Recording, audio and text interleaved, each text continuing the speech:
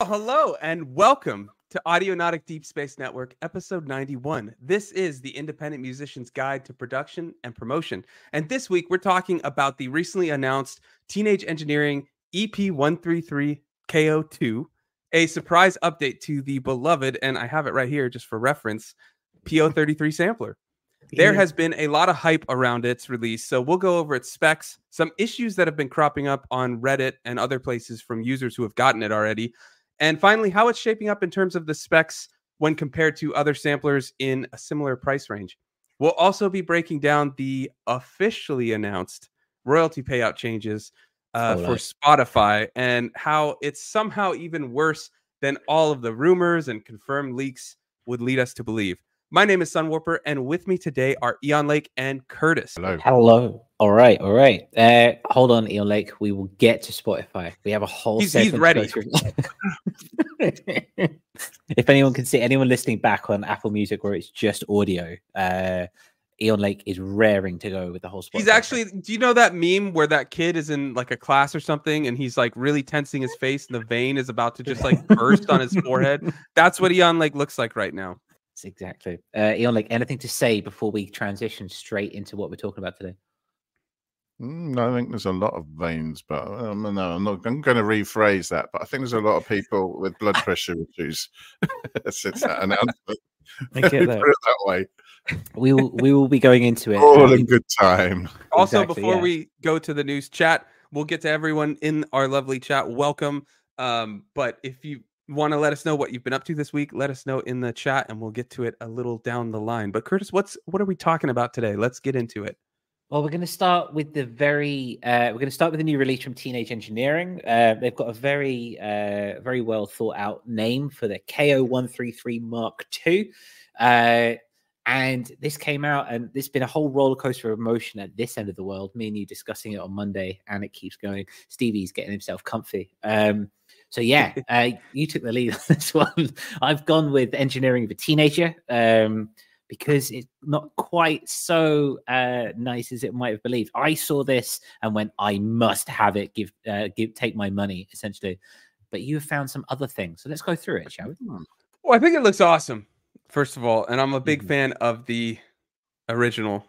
And we'll talk some differences. Well, first of all, there is quite the size difference, but let's share that screen and we'll talk a little bit about what we got. So as you can see, it's quite a bit bigger than the 33 that I'm holding here, the little PO33. This is actually the 133. It's kind of confusing because this is the 133, the Street Fighter variant of the 33, but this new one is the EP-133, but it's following up from the 33. So yeah, naming conventions, what are those? But anyways, 64 MB sampler, so you've got a little time. I think it's about 6 minutes in total. 9 projects, each with 80,000 notes. Each project contains 4 groups with 99 patterns. Patterns have 12 tracks for samples and MIDI, which is pretty cool. It's got MIDI I/O, 12 mono or 6 stereo voice polyphony. You can use groups to mix and match patterns. You can record and automate the fader. So there is a fader, as you're seeing. You can sequence with free time or quantized with swing. There's a loop mode with the OB4. There's 12 pressure and velocity sensitive pads, time correction and erase. You can slice samples or have it do it automatically. Stereo mono sampling at 16-bit. And this is going to be an interesting comparison to the original because the original, part of its awesomeness was its very bit crushy 8-bit sampling or around 8-bit sampling. It had a lot of noise and grit. This is much cleaner, which is good and not good, depending on how you like to sample and things like that. Punch-in 2.0 effects, so it's an advanced version of what we had in the original. 32-bit float signal chain, 24-bit ADC, DAC, sync I/O for external gear, and you've also got all the MIDI stuff. And yeah, that's basically the specs of it. What do you guys think of that? Eon, like you have a few samplers. What do you think about that? Well, first of all, I think they've confounded expectation a little bit because I thought, well, it's just going to be another pocket operator thingy. Clearly, it isn't.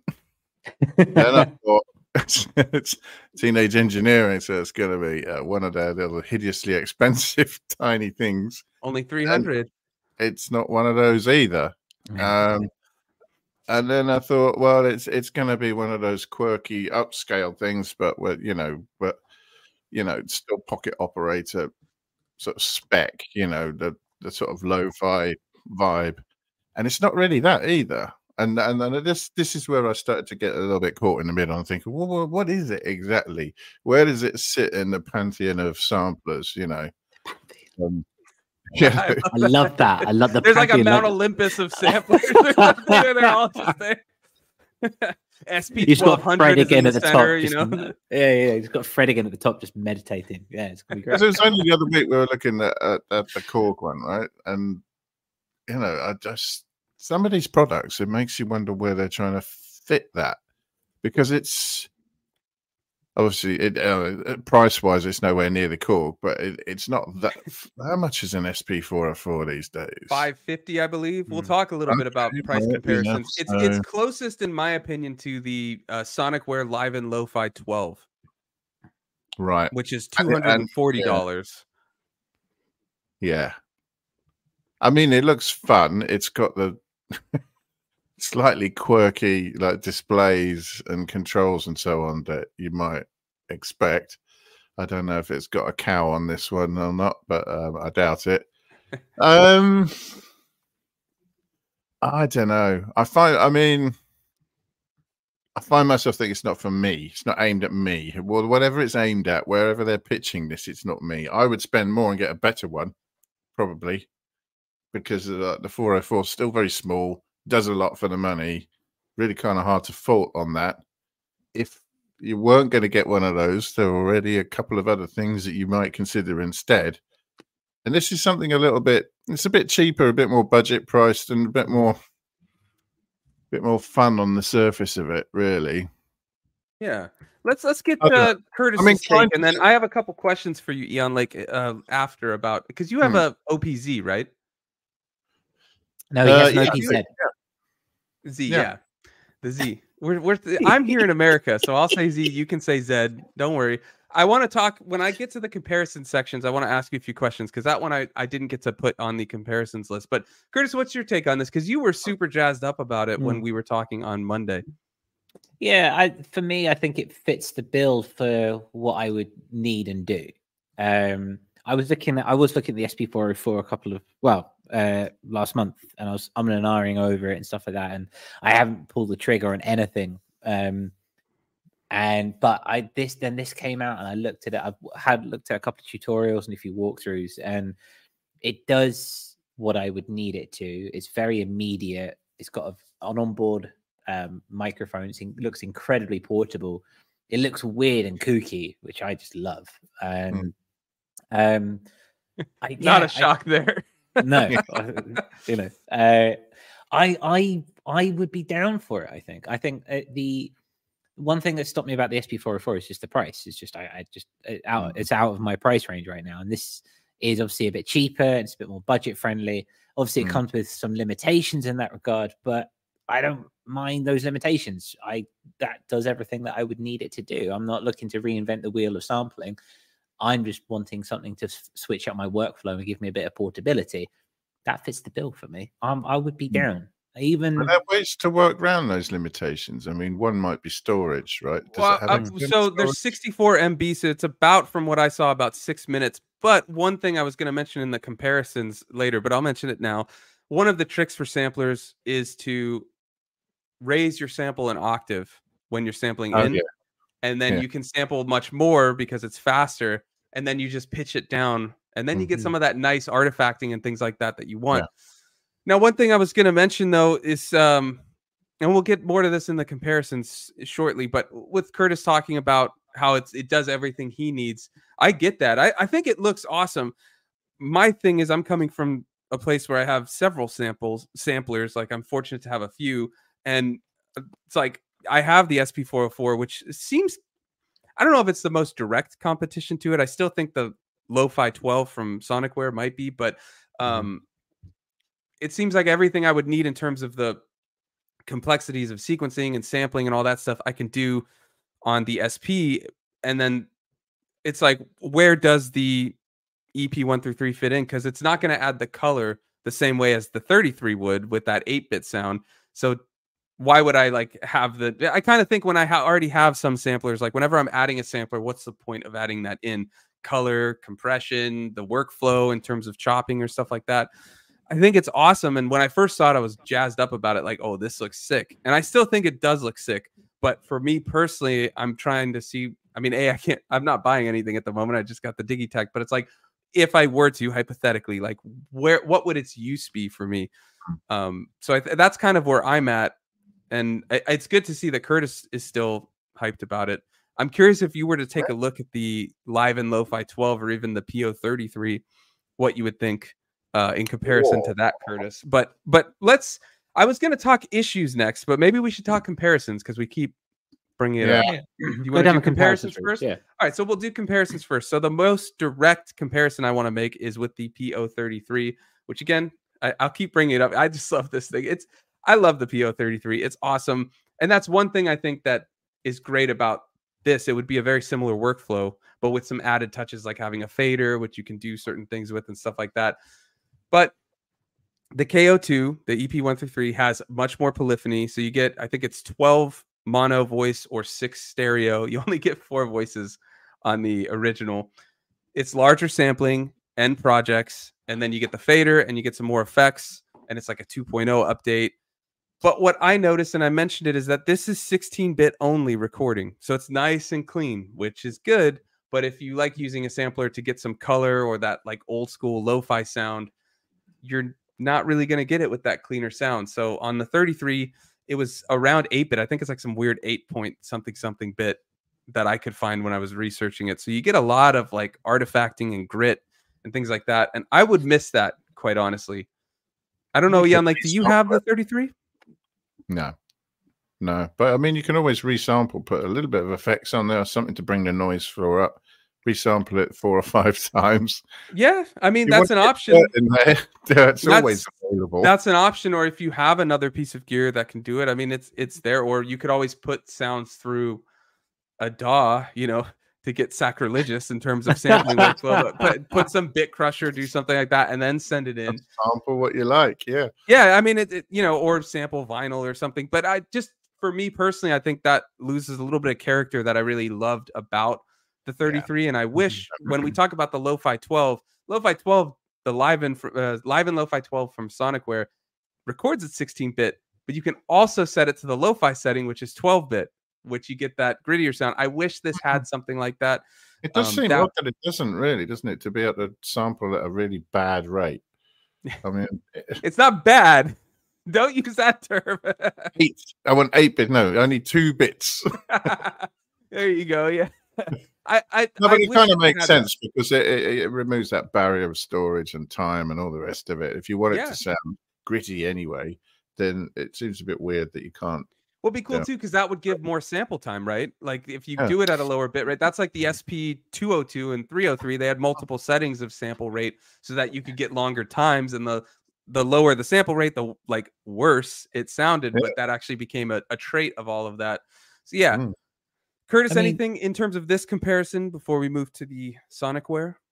Just bear in mind it's early days. I think the timing of this release is just before Christmas, and I think it's just before Black Friday and Cyber Monday. And when the SP404, correct me if I'm wrong, I could be wrong on this, but it's when the SP404 was released, they had then a massive firmware update where you could do a lot more. Yes, and then you could do. There's been 3. The one thing I would say though is some of this I'm not sure if you could bake that in via firmware. It might be more like a hardware. I don't know. Maybe. Depends if they can add update. Does it have firmware update? It should with MIDI in and out and all that. So I would think so. But yeah, that's an interesting point.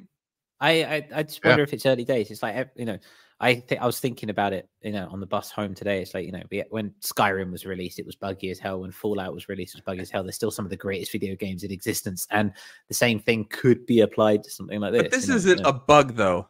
This is a character trait. But you understand where I'm coming from. No, I get it.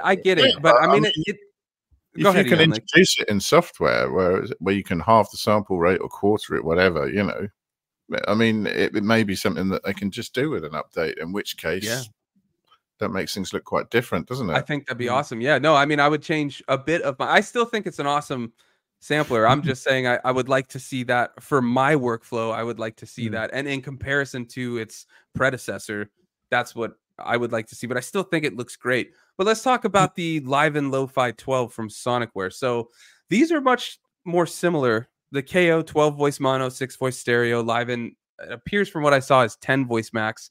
KO is 16-bit. Liven is 16-bit, but has that 12-bit. Liven is $240, and the KO2 is $300. The workflows seem to be a little bit different. They look quite different. The Liven has more of like a piano roll, whereas this one is more like the old school sampler, SP type, things like that. I don't know much about the Liven, so I just did a quick cursory look to show some comparison. But to me, this seems to be kind of the direct competition there, especially in terms of price point. Eon Lake or Curtis, do you have anything you want to add in terms of this comparison? No, only a potential other comparison. Yeah, the next one, you're waiting for the next one. I know. Yeah, we know Curtis? where this is going. We know where this is going. Go on, carry on, brother. Okay. All right. So I put, because everything's boxing related in their marketing. So I've in my notes, I just put KO is outmatched by the amount of FX solid. sequencing and sample time available on the SP404. And there's a little asterisk here because I don't think that's necessarily a bad thing. I'm just saying in terms of quantity and times and stuff like that, there is a marked difference. There's also a price difference to consider. So the SP404 has 32 voice polyphony. KO is 12 mono max. SP404 can sample 16 minutes per pad. You get 6 minutes in total with the KO from what I was seeing. Both have MIDI IO, which is sick. I just want to add that's a good addition. Yeah, I mean, the workflows are different. The one thing, and Curtis and I were talking about this in our meeting, the Pocket operator workflow, and by proxy or extension, this new workflow is a little more immediate. Everything's kind of just like what you see is what you get. I think there's a little bit more of menu diving on this new one. Not really, but a little bit. But everything's much more immediate when you're sequencing and doing all that. The SP, especially with everything they've added, there's a lot of button prompts and things like that.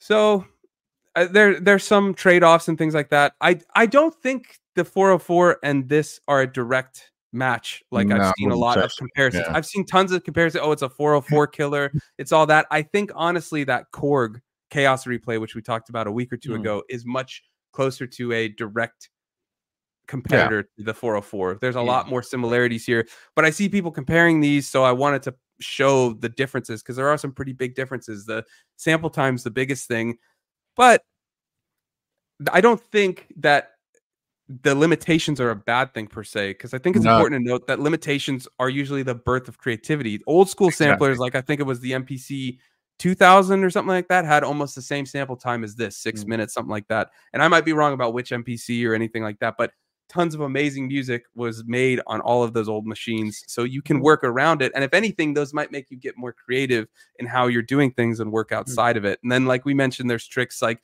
pitching up what you're going to sample so that you can get more time. And then you pitch it down in the machine and you get some nice artifacting.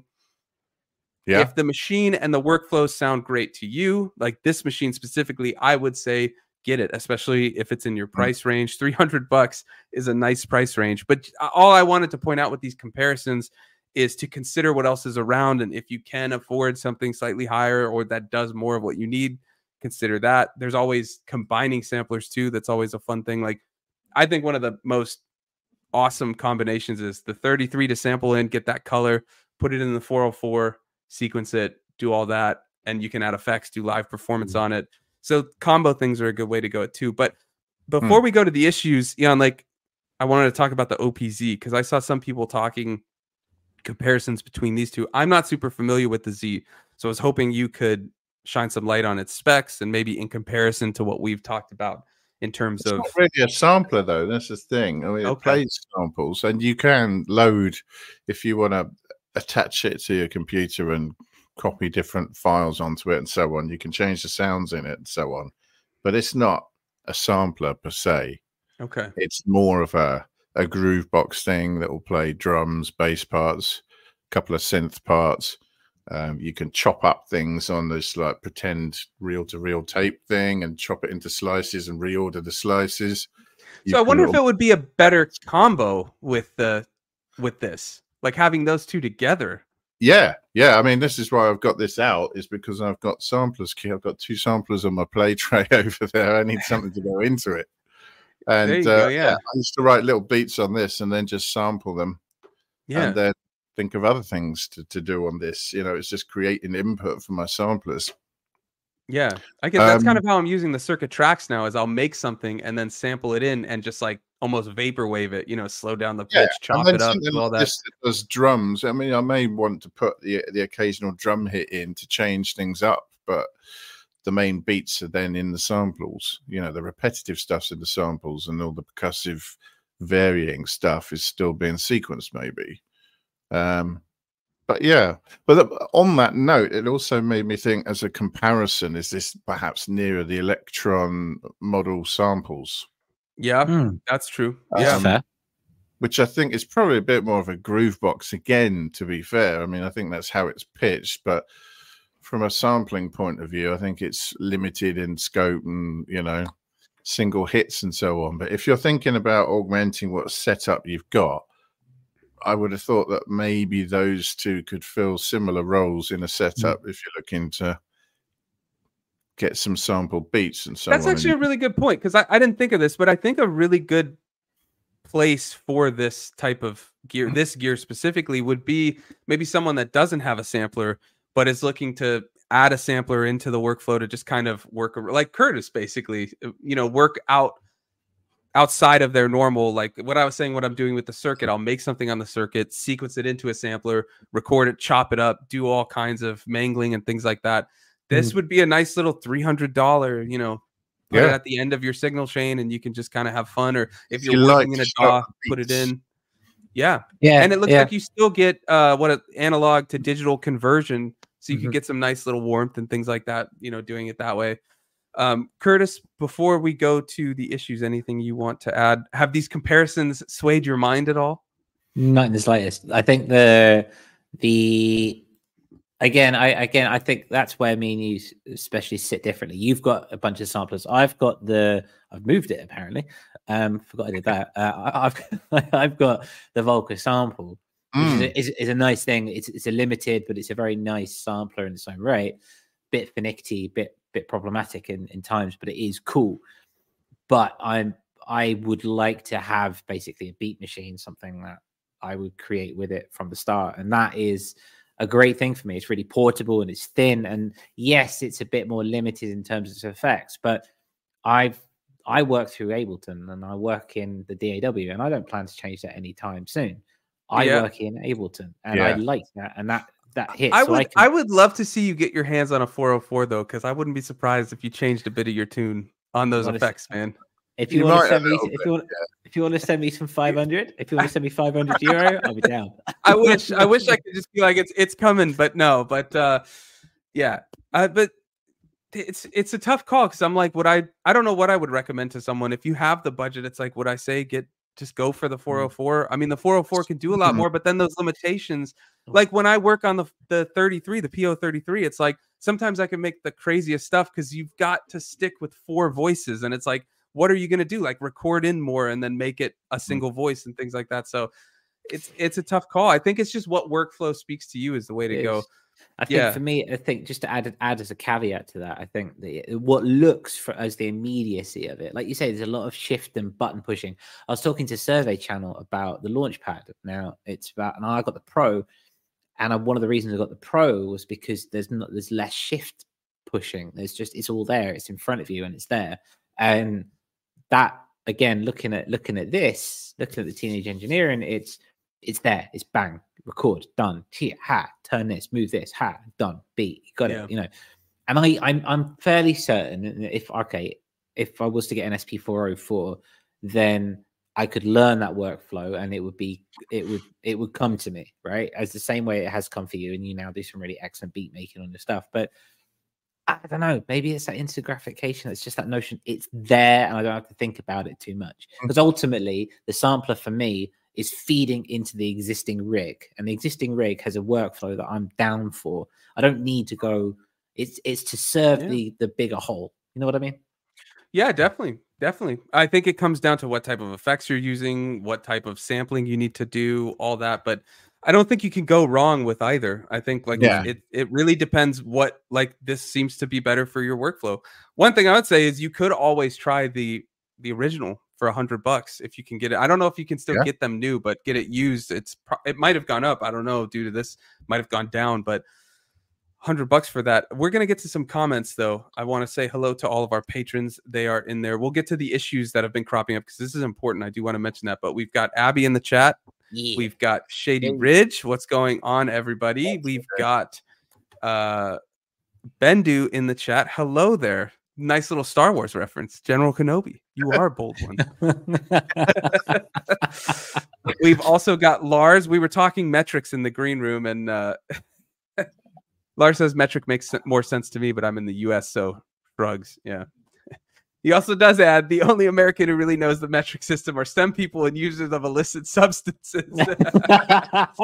Survey Channel came in a little late, but that's all right. He says, can't believe I've missed so much. Hello, everyone. Welcome, Survey Channel. Always happy to have all of you here. We've also got an interesting comment from Devoid of Funk saying, I got one to incorporate, this being the EP-133, to incorporate into my machine style workflow into my DAWless workflow.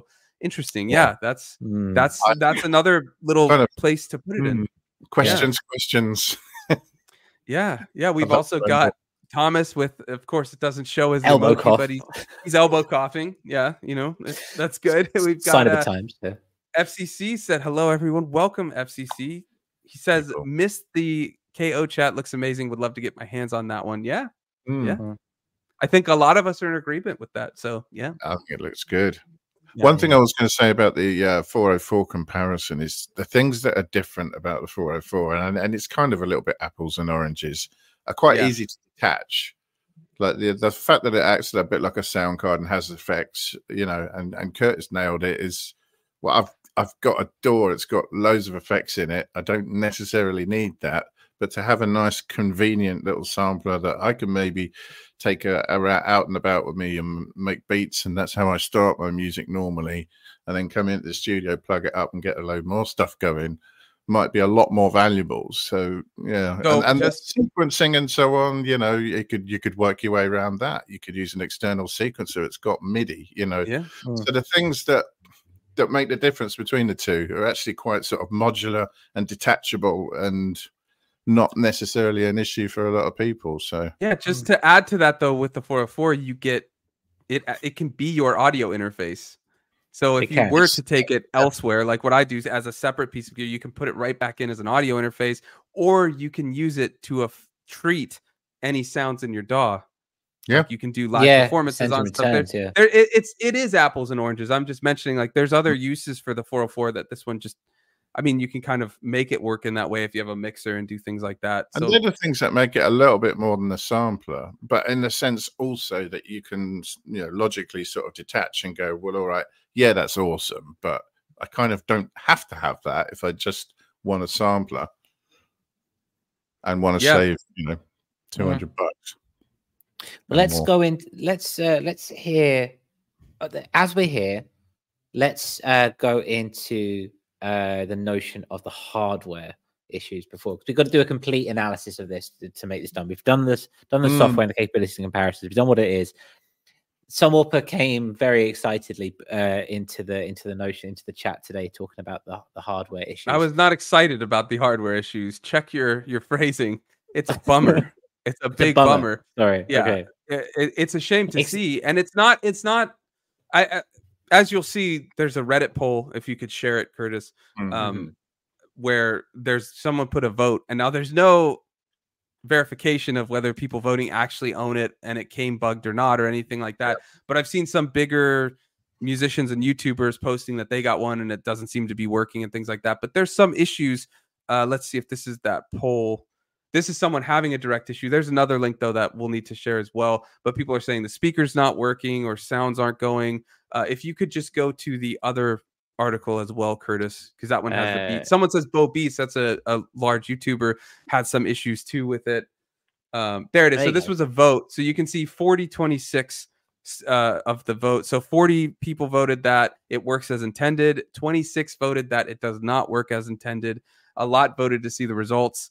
If you go on this Reddit, it's the Teenage Engineering subreddit, you'll see different posts saying the faders having an issue, there's sound issues and things like that. Yeah. So it's a bummer to see. I don't know how widespread it is, but there are posts about it. So it's something to just keep in mind if you're looking to buy it. Just know, maybe check what the warranty is or something like that. But as Curtis said, we wanted to cover this as a whole, software, hardware, all that. And I was bummed to see that. But I mean, there's always going to be some issues with things and stuff like that. But I hope it's not as rampant as it appears to be from posts and things like that. And again, we don't know the verification of all of this, but I just wanted to bring this up. If you are hyped to get this, just keep that in mind. Yeah. I missed one comment by Bendu. This is a good one. A version of the tonic, microtonic in this form factor would be interesting to me. Yeah, I would love to see, and maybe they will be updates to all of the pocket operators, either in this form factor or even just some new pocket operators. But yeah, that would be great. And then Devoid of Funk also says, do you think the TE unit has cannibalized that Chompy device crowdfunded deal? I don't know, because they seem to be very, very different in their workflows and just in their purpose. This seems to be much more like a sampler. That Chompy, at least the way they were showing it in the demos. And we talked about the Chompy whenever they announced the Kickstarter, I think a while ago. But we have a playlist here if you want to check our coverage of it. Anybody that hasn't seen the Chompy or anything like that. But the Chompy seems to be much more kind of about sound design and playful interactions with the sounds you're putting in and things like that. This seems to be much more like a sampler, in my opinion. Interesting. I saw you go like that, so I'm curious to see your take here.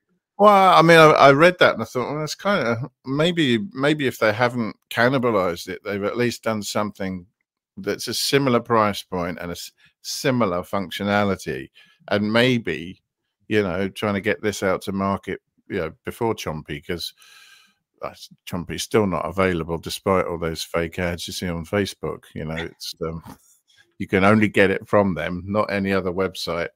So yeah, I was thinking, is this hopefully just software for if people are having, and I say if people are having problems with it, is it just something that an update could fix? Hopefully it's not actually physical defects or anything like that you've got to send back. And have they maybe got this out to market? Some are like the fader not doing, yeah. So well, I wonder what was going on behind the scenes of the marketing department. I wonder, again, thinking of the timing of this, the notion of it's just before, it's over Black Friday, Cyber Monday, it's over just before Christmas.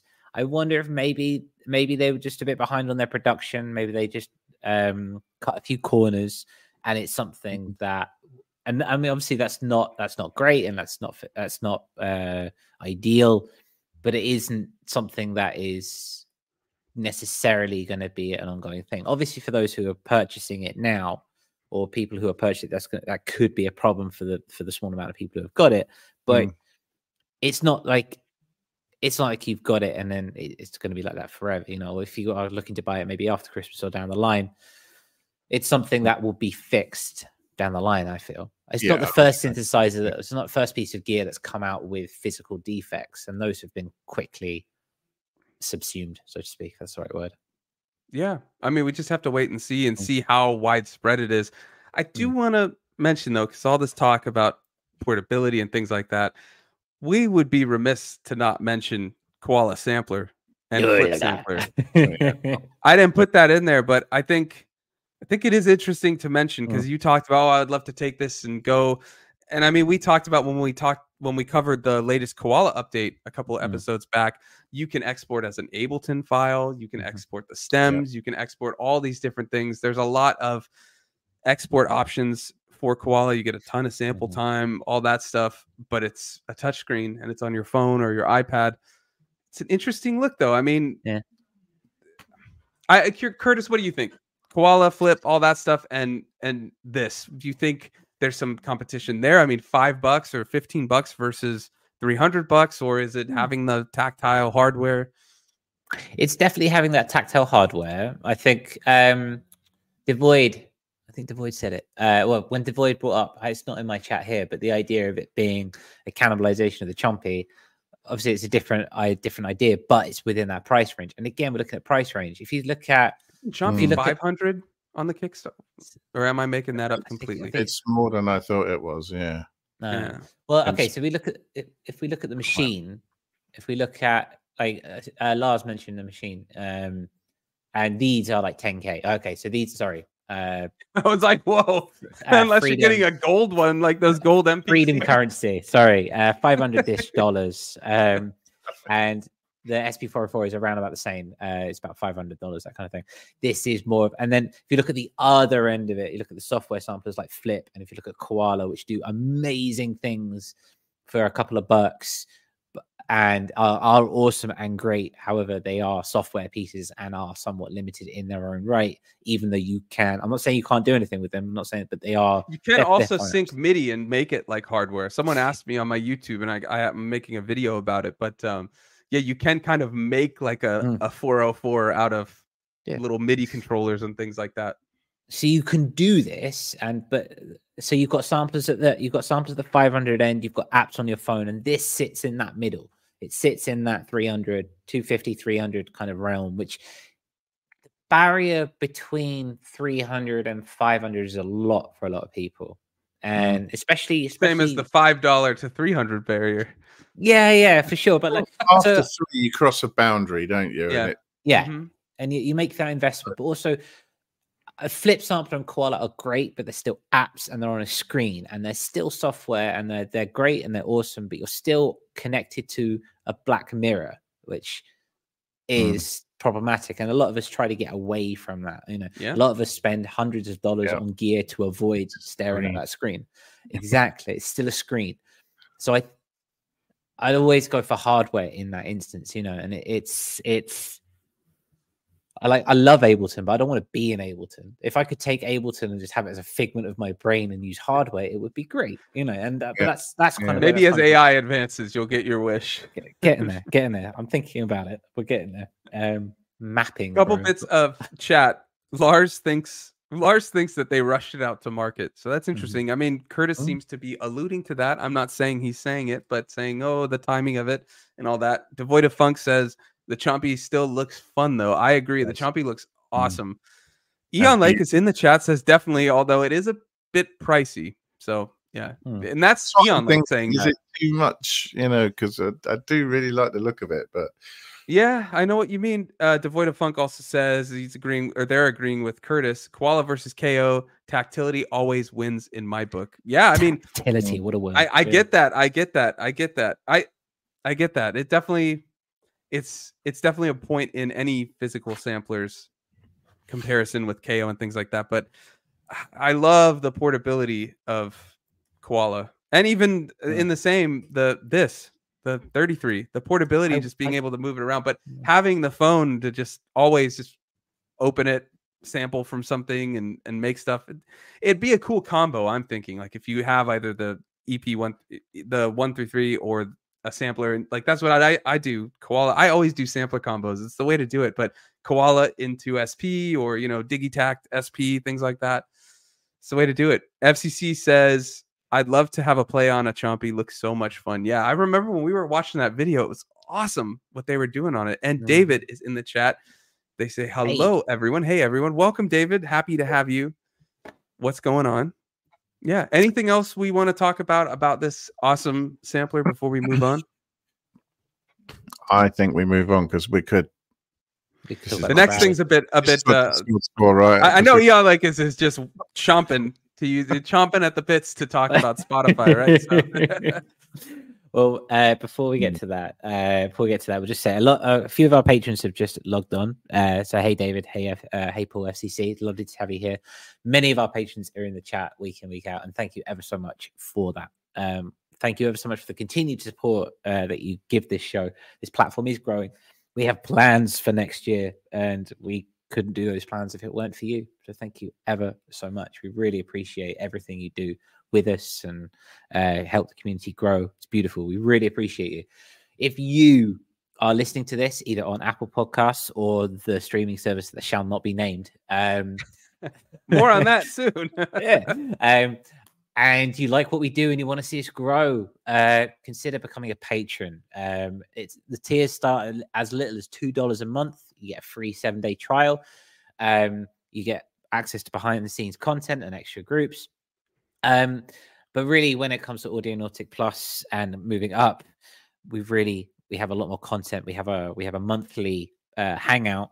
We have a weekly kind of hangout as well, which is on our Discord. You have early access to all our content, and further up you go, releases as well. For example, if you were to do $7 a month, you would get all the Sunwarper and Curtis releases on Bandcamp as a download code. And we have got a lot coming out next year, so that's going to be fun. Plus sample packs as well, which is always fun. In short, essentially, if you like what we do and you want to support us, this is the best way to do it. Obviously, supporting by just hanging out with us and sharing content is great. This is also another way to do that. Yeah, we have a lot of talk in the patron Discord about all the stuff we cover week in, week out, where we go in depth about everything, or we talk about different gear we're using. We've had discussions whether someone gets a new piece of gear and someone else has it. You know, we're helping each other out. Together we grow is the motto of Audionautics. So that's kind of the plan. And we have the public Discord, link is in the description, where we do all this, but the patron chat, we're always talking on there. It's a very great group, and we love hanging out with you all. But a couple bits in the chat before we move on to what FCC is labeling Spotify. Can it get any worse? Yes, it can. Yes, it can. But we'll get there. I skipped a little further down, but Devoid of Funk says Koala is one of the few apps that's worth 10 times more than they charge. Don't give them ideas, because you're right. You're totally right. but it's such a powerful. Yeah, it's such a powerful. I mean, they've been adding all these updates that cost a little bit more, but man, what you get for, I think, $15 for the total package, so to speak, you can do so much, especially with the mix bus now, and that that I forget what it's called, but the bit crush on there. I love that bit crush, the bit reduction. Oh, just awesome. Speaking of wanting like 12-bit and 8-bit and things like that, it's got it covered in software, so too pristine. Yeah, throw it in Koala as well. Sample the sampler with a sampler, you know. Lars says, we all love Spotify here. Yeah, I know you're their biggest fan, Lars. I know. You always speak how great it is. On that note, Lars says, Spotify says, hold my beer, because it is getting worse. It is getting worse. We've covered in several episodes, and to much of our chagrin, I suppose, that there were these rumors of what was going on with changes, and some of it leaked, and then some distributors confirmed some of the things, saying there were going to be a streaming threshold before you get paid, and some other things changing the duration needed for noise tracks before payment and all this stuff. But it's still somehow even worse than all of that. And Curtis is going to go into that. Yeah, that was my... I wrote for our tentative title, Spotify officially sucks, because it's official that this is real. It's happening. They wrote it on their, I believe it's their Spotify for Artists. They said they're updating, what did they call it, Curtis? Updating their royalty payout, modernizing. Yeah, that's right. Modernizing modernizing our royalty system to drive an additional $1 billion towards emerging and professional artists. But this is they're dictating what emerging and professional means, and it's quite insulting. And I think for these terms, emerging and professional means more likely to sue us. Yes, I think major labels, I suppose. Yeah. We give them more money to try and keep them sweet. All those little fellas who don't really have any clout, well, they can pay for it.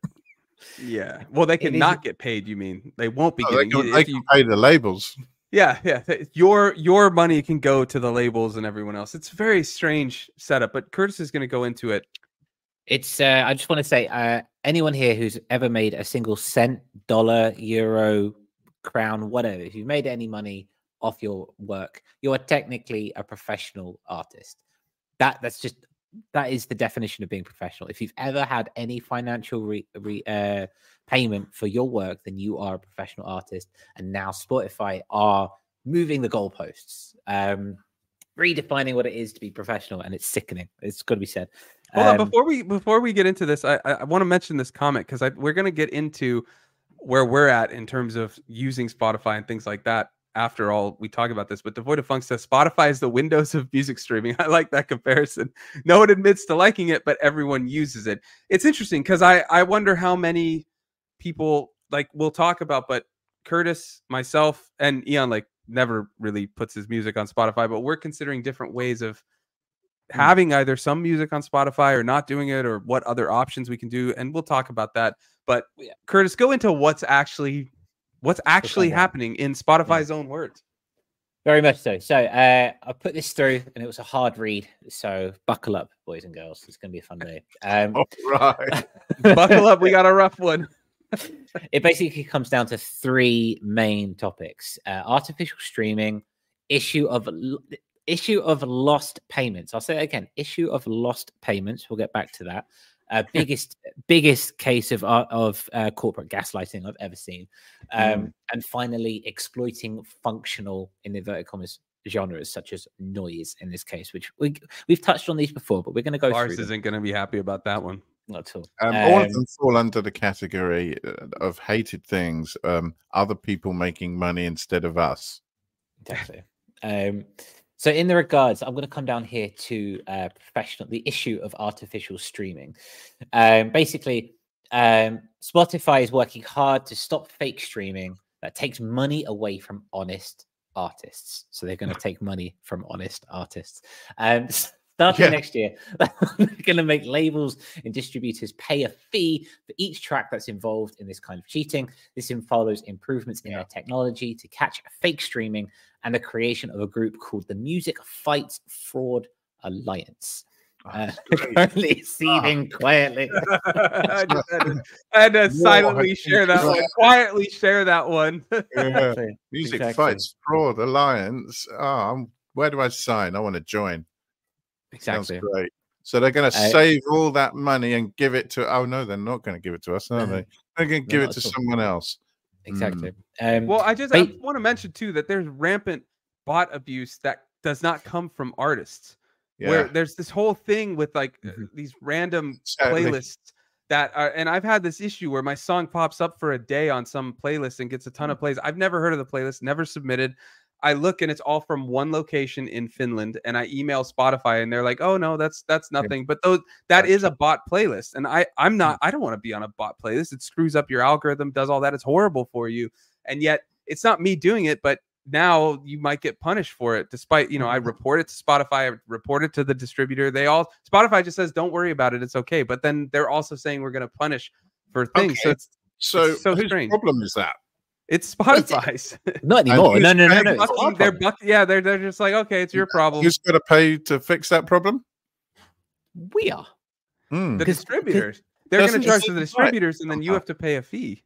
Well, that's just it. That's what they're essentially doing. Is they're essentially shifting blame onto distributor. They're basically saying it's not our problem. It's DistroKid's problem, or it's TuneCore's problem, and things like that. And that is the thing. These playlists and these bot lists are being created on the platform of Spotify. Instead of Spotify dealing with the issue and making it their problem, they're just pushing it out. Saying, no, don't want to deal with it. It's going to be your problem. No worries. It's now you. They're coming, and the worst thing is they're coming from a position of we care so much that we're going to stop it at the source. They're telling you it's a good thing as well. I know. It's like stopping these bots would be a great thing, and yet they're not stopping it. They're just kind of like, well, we'll just charge someone else to deal with it, so we're still generating streams and all this Once stuff. Again, Spotify pissing up your leg and telling you it's raining. Oh, I know Eon Lakes has a lot more to come. Don't you worry. This is only part one, may I add. This is only part one. I just want to come down to what this is here. We believe that it will meaningfully deter labels and distributors from continuing to distribute the music of known bad actors that attempt to divert money from honest, hardworking artists. These charges will support our continued efforts to keep the industry and platform free of artificial activity. So, they're going to do what they're accusing these bad actors of doing. Exactly. Diverting money from honest, hardworking artists. We should be doing that. It's our platform. How dare they take the money that we were going to rob you of? Lars, I'd love to hear why you think this. He says this change is 100% going to result in more botting. Let us know if you're game. in the chat why you think that's the case. Oh, I didn't even see this one. I accidentally hit the thing, but FCC said it's called the positive sandwich. Sandwich the stuff up in between something positive and no one will notice. Well, that's why we're here. We're reading through it. Isn't it? Yeah, exactly. Yeah, it's not a good. No, this seems like they have the right start. Like, oh, we need to deal with artificial streaming, and then their idea is, well, we don't need to deal with it. Let's make distributors deal with it. Don't worry. Yeah, it's okay. We'll make So okay, great. Why is that going to help? You know, it's awful. So that's the main thing, right? So that's not the main thing. That's the first thing. They say they're trying to combat artificial streaming. Hold on 1 second, because Thomas says, according to the article you mentioned in the last episode, they only penalize if 90% or more of the spins are botted. That's great. I mean, yeah, it doesn't make sense. Like, that's great sarcastically, because what if like you're a smaller artist and you get a couple streams a month or something, and then you get placed on one of those bot things and you get 700 in a day that you had no control over, and then you get that song removed and you have to pay even though you had nothing to do with it. It's Thomas says, which makes even less sense. A lot of these things you'll see when you start reading the nitty gritty, or what they say is the detailed explanations, it makes less and less and less sense, especially when we get to this whole unique listeners section about the payment threshold. That got me very upset. And all of this starts making less and less sense the more you look into it. Is anyone else getting Twitter/X/blue tick vibes off this? We're just going to make daft changes to tackle bots that nobody wants. But all of this isn't even, that's only one section of this, the bot thing. It's like the rest to me is even worse. I mean, this can screw you if, like I said, like with Thomas's example about if you're a smaller artist and get a smaller amount, and then you get placed on one of these for no reason, like you're just going to get removed and punished. That's really bad. Don't get me wrong, but these royalty payments things are even worse in my opinion. Lars has a little bit more about what he was saying, that it's going to be 100% more botting. Artists are now worried about hitting the threshold, so there's going to be a lot of small artists gaming the system to be noticed and get paid. I think that is why they're trying to put in this whole unique listeners section. We'll get there in a sec, but basically it's like not only do you have to meet 1,000 stream threshold, you also have to meet a certain number of unique listeners in unique locations before that 1,000 counts. It's weird, and you'll see how vague it is. They won't even say the number, and I kind of get why they won't do that, but we'll get there in a second. I fail to see how this is going to stop bots anyway. I mean, it might stop the type of bots where you deliberately set up a server and you run a bot farm on a server. But if you're a cyber criminal and you control a botnet, thousands of computers around the globe, this is not going to discourage you. That's what Lars is saying here with the unique listeners is a huge part of why there's going to be more bots. Yeah. I would just argue, like those issues I've had with these botted playlists, all the streams come from one location. So I'm not saying that every bot farm is like that. And I've never used a bot farm. This is these weird where a song gets added, you have no idea why. And if you do ever have that, you can always message me. I'll let you know more about what I did to deal with it. But I contact Spotify for artists with like images of the playlist, all that, and say, look, I didn't do this. I'm letting you know what's going on. And I also let the distributor know too. But it's very strange. Every time I message them though, they say, oh, don't worry about it. You know, I just think CYA, always have the proof, always have the note. If they do have later say, hey, you did use bot, be like, look, I notified, you know, it's always good to have. Anyways, let's continue, Curtis. Yes, let's continue. So the second part here we go. Second part of this is, if I get rid of this, that's the one. The second issue, payments lost in the system. Let me preface this by saying it's a system that is created by them, or has been created as a result. Very good point. Let's just put that out there before we've done anything else. Spotify came about, and then distribution, like Spotify and TuneCore, these were bred as a result, and they all have a hand in that as well. This is very much a system which has been created because of the modern music industry, and now they're claiming to get past it. But I digress. Today, Spotify hosts well over 1 million tracks, blah, blah, blah, blah, blah. Those tracks on general, or the average is about 0.03 cents per month. Because labels and distributors require a minimum amount to withdraw, usually $2 to $50 per withdrawal, And the bank fees charge a fee, usually $1 to $20 per withdrawal. This money doesn't often reach the uploaders, and these small payments are often forgotten about. But in aggregate, these small disregarded payments have added up to 40 million per year, which could instead increase the payments to artists who are most dependent on the streaming revenue, i.e. us. Yeah, I have a deep issue and a flaw in their logic here, if we want to call it logic. That's a serious problem with this argument that, oh, if you're not generating 1,000 or something, because 1,000 streams is like $3 to $5, whatever. Let's say it's $3, right? If you get 1,000 streams. So in the current system of royalty payouts, if you have one song that each month is getting, let's say, 1,000 streams, you've got $3 every month. If we're using this, I forget what the actual amount is. Maybe it's 6, maybe it's 10. We can use $3, we can use $10, whatever. We'll use 3 though for this. So you have one song that's getting 1,000 streams a month, giving you $3 each month. Okay. You also get 10 more songs that each get 100 streams each month.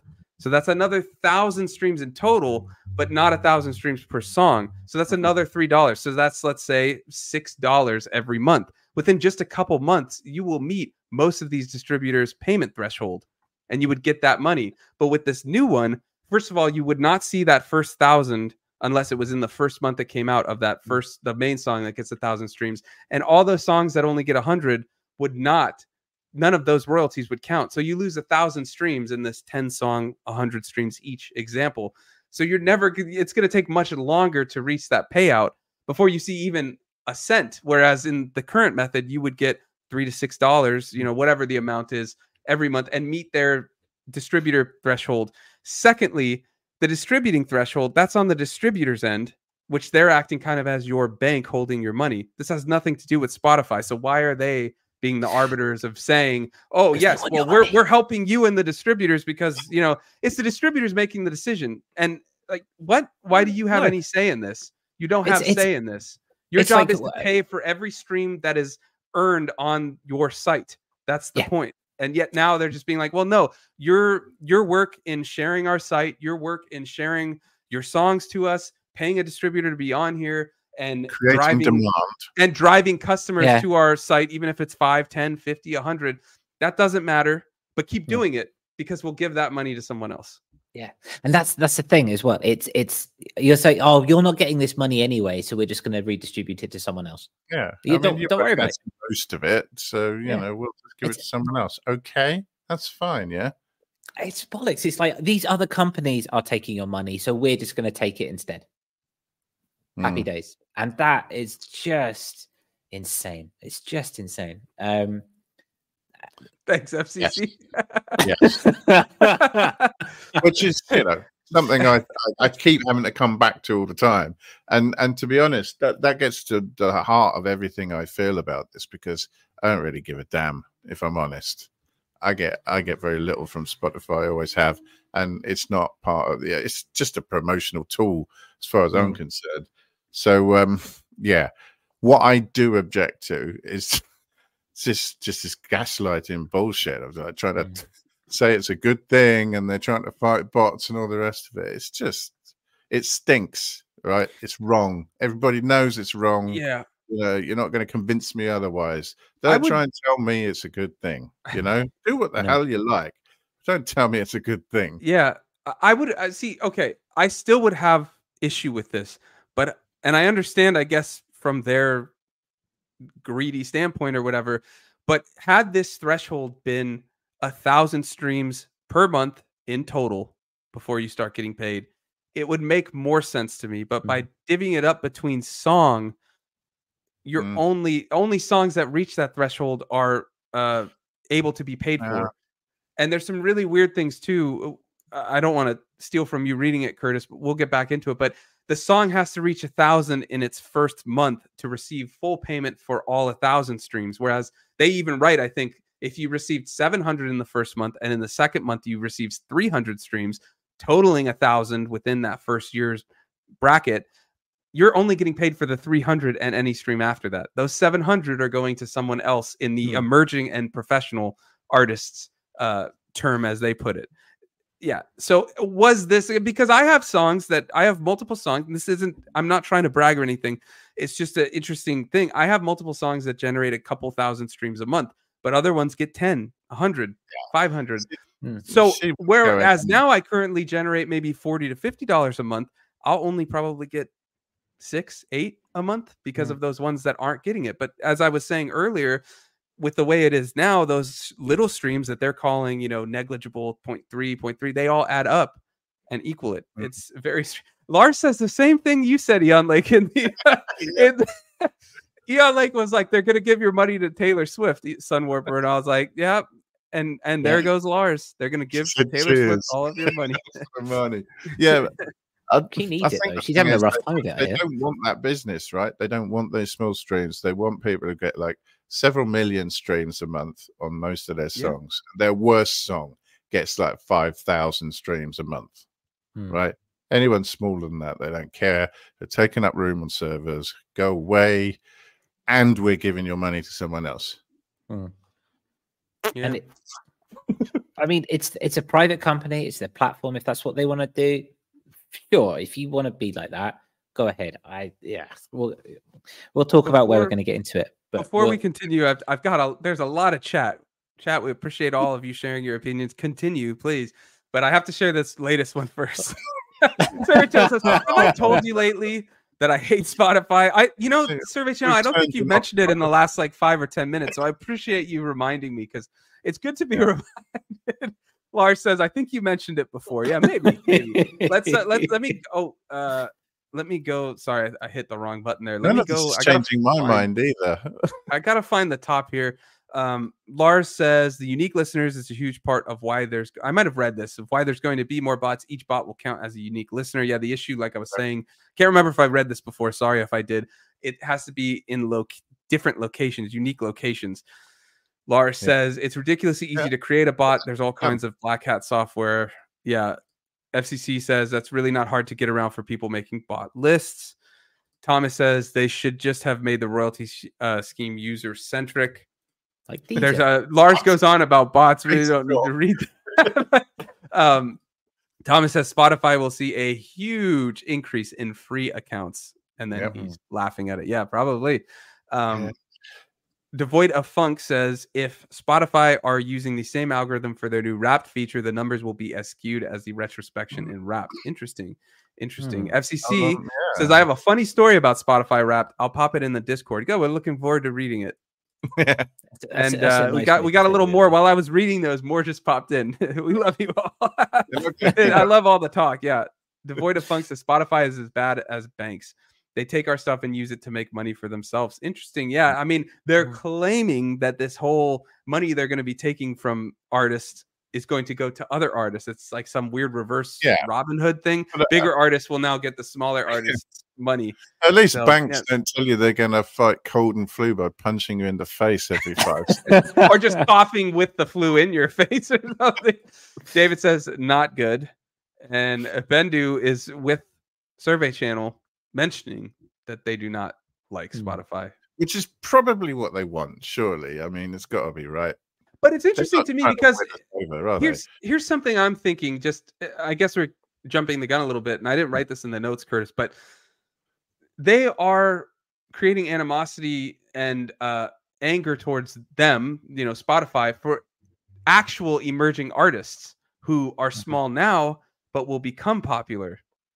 When they become popular, why would they, if they don't like Spotify and aren't making money at the moment, why would they later be like, oh yeah, Spotify who took all that money from me, I'll start using them more and push them now? That it's a strange thing. I mean, yeah, sure, maybe they would because the royalty payout's better or something, but it's interesting to me that they're kind of like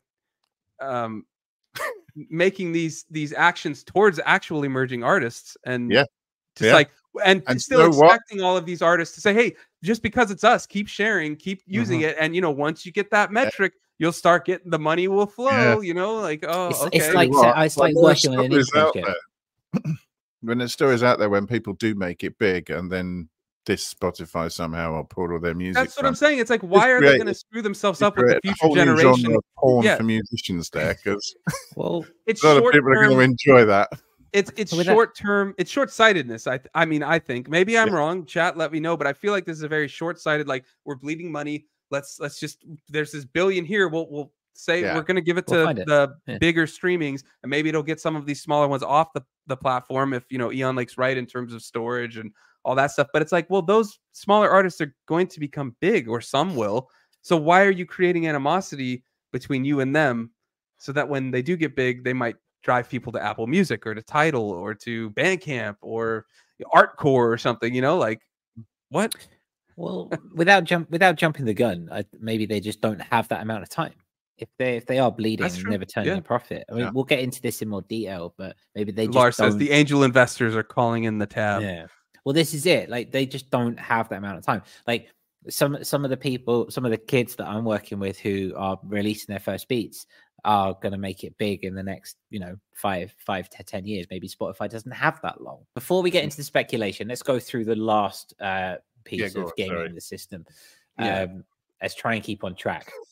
This is, for me, when we went through this a couple of weeks ago, I think this is probably the biggest one for me in terms of gaming, because they're calling it gaming the system with noise. They framed it in a way that just removes any form of artistic integrity. And I think Survey Channel pulled it out when this first hit. This is commodification of art. And it really speaks to me. So in the streaming era, functional genres are popular: white noise, whale sound, static, etc. And so a typical song for these are a few minutes long. Some bad actors are shortening the whale tracks to 30 seconds and stacking them consecutively in a playlist without listeners noticing, so they can earn outsized payments. The idea then is basically there's a skew with the notion of noise tracks, and that these are not artistically there. They're just cut up and put up there. So starting next year, they're going to increase the minimum track length in order to be eligible to generate royalties. Functional genres will include white noise, nature sounds, machine noises, sound effects, non-spoken ASMR, and silence recordings. They'll also work with licensors to value noise streams at a fraction of the value of music streams. That is draconian, if I may say so. That is draconian. This notion of there is now a separation between what is noise and what is music. You're going to generate less money. There's going to be a minimum track. It's deemed as a second-class form of auditory experience. And that, at the fundamental level, that is just, well, that's bullshit. That's what that is. Put it frankly. Yep. I mean, I think you said it succinctly. I just try not to throw up. What really gets me, the thing that gets me most of all, is this is all on Spotify for Artists webpage. Like any of this. But I mean, yeah, it's the final insult as far as I'm concerned. Let's actually break down the royalty split before we go in, because we got to talk to unique listeners and the threshold amounts and stuff like that in their words before we go into the future things, because I know we're at 12:18, so we got to go through it. But I think we need to define exactly what they're doing for the royalty split. So if you could just go down to, I believe it's in this article where they list the actual percentage splits. Like that, it needs to be 1,000 streams. I'll remove it while you search for it, but I know it's in there. That's why I put it there. But I think it's this one, it should be that the article I linked in the that Spotify for Artists in their own words. Then the modernizing our royalty. That's the one. Yeah, I can't see what you're using. It's let me find where they actually put it. Where is it here? Okay. It's how we're addressing it. Track modernization eligibility. It's a couple paragraphs down from the top. Track modern eligibility. Yeah. There we go. Now I'm not seeing that there. No, that's in Czech or something, I think. Give it a sec. I can't read that one. Here we go. It's up here now. It's in English. Okay. So there we go. Okay. Actually, I'm on a different page, but I'll read what I'm seeing. So how we're addressing it: track modernization eligibility. Starting in early 2024, tracks must have reached at least 1,000 streams in the previous 12 months in order to generate recorded royalties. Spotify will not make additional money under this model. There is no change to the size of the music royalty pool being paid out to rights holders from Spotify. We will simply use the tens of millions of dollars annually to increase the payments to all eligible tracks rather than spreading it out into 0.03% payments. Okay, now I think you've got, here we go. Okay, recordings with annual streams between 1 and 1,000 generate an average of that, just 0.5%. Subsequently, this money will be reallocated. That's just showing the, where does it show the actual amount that they're going to give, like the thresholds? That's not the segment.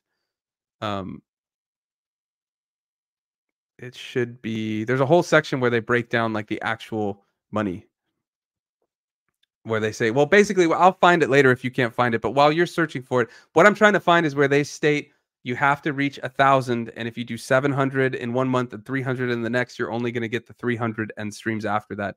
It's in there somewhere. It's, where is it? If you go up a bit, Curtis, keep going up on the scroll. It should be right near the top. What's at the top of their thing?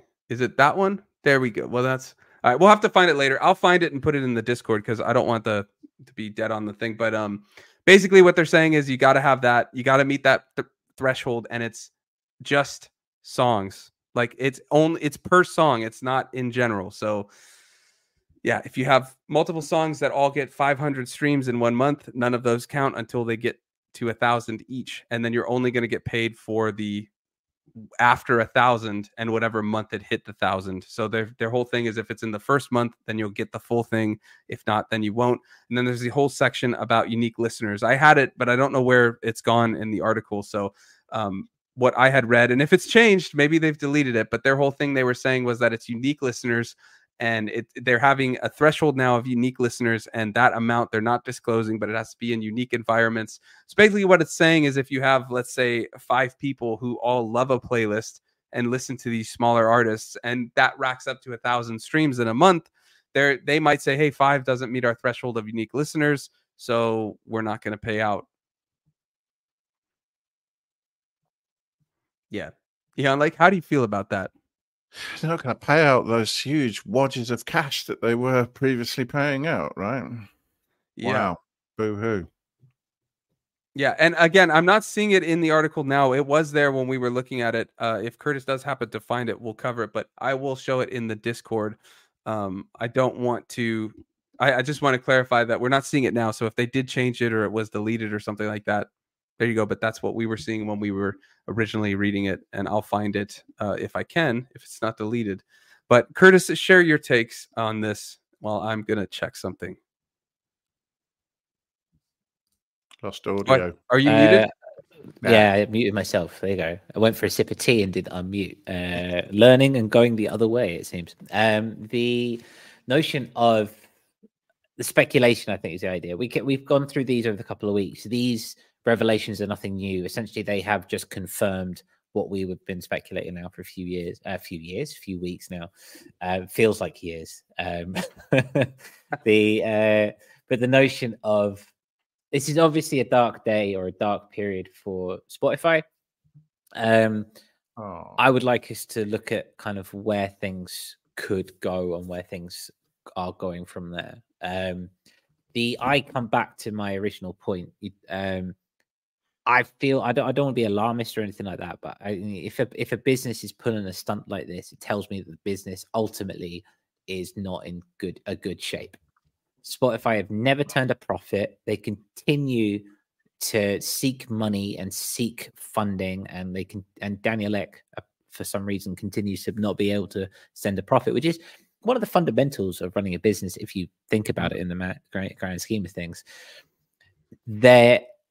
maybe the process itself of streaming is just unsustainable. It just eats itself. It's just eating, because today it's 1,000 streams. Right. Next year it's 2,000 streams. The year after it's 10,000 streams. You know, it just the ladder keeps getting pulled up and up and up and up as it sinks. You know, and I can't see this is for me at least. It's a decent indication that they're in trouble, and that that has wider ramifications for streaming in general. Before, I think, just to add, before it came on air, Eon, like you said, that Apple Music have just put their fees up.